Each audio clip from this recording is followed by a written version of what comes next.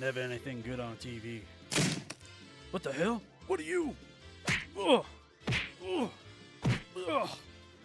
Ugh. Ugh. Ugh. Ugh. Oh.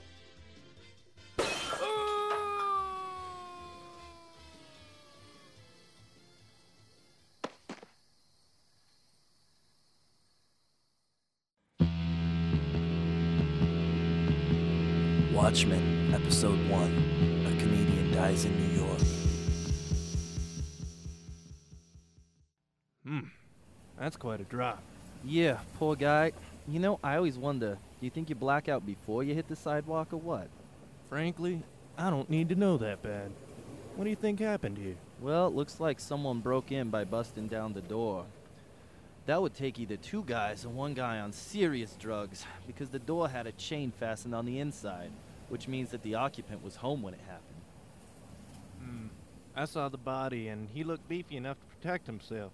For a guy his age, he was in terrific shape. What, you mean apart from being dead?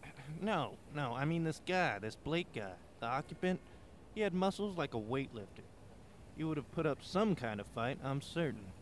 Yeah, well, looks like he lost. Maybe it was a couple of guys and they just overpowered him. Maybe.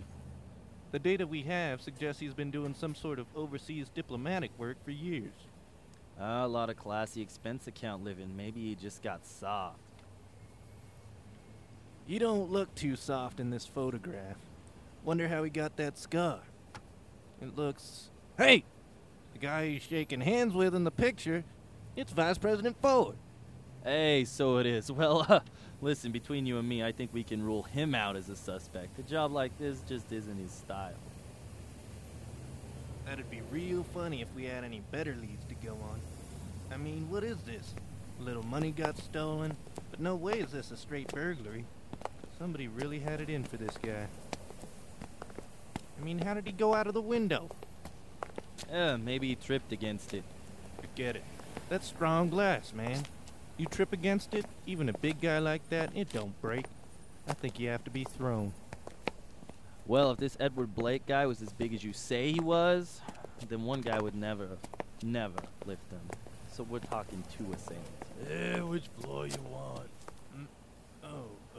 Ground floor, please. Coming up.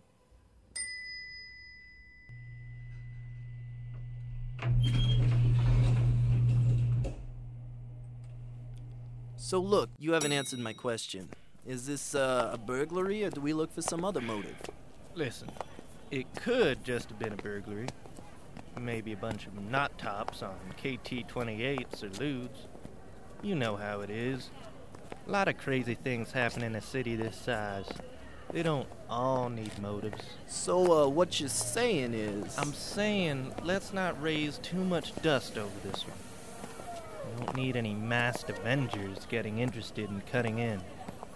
Follow it up discreetly, sure. But in public? Well, let's say we let this one drop out of sight. I don't know. I think you take this vigilante stuff too seriously. Since the Keene Act was passed in '77, only the government-sponsored weirdos are active. They don't interfere. Screw him.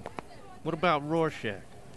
Rorschach never retired, even after him and his buddies fell out of grace. Rorschach's still out there somewhere. He's crazier than a snake's armpit and wanted on 2 counts of murder 1. We got a little homicide here. He gets involved, we'll be up to our butts in corpses. What's the matter? Nothing. Just a shiver. Must be getting a cold.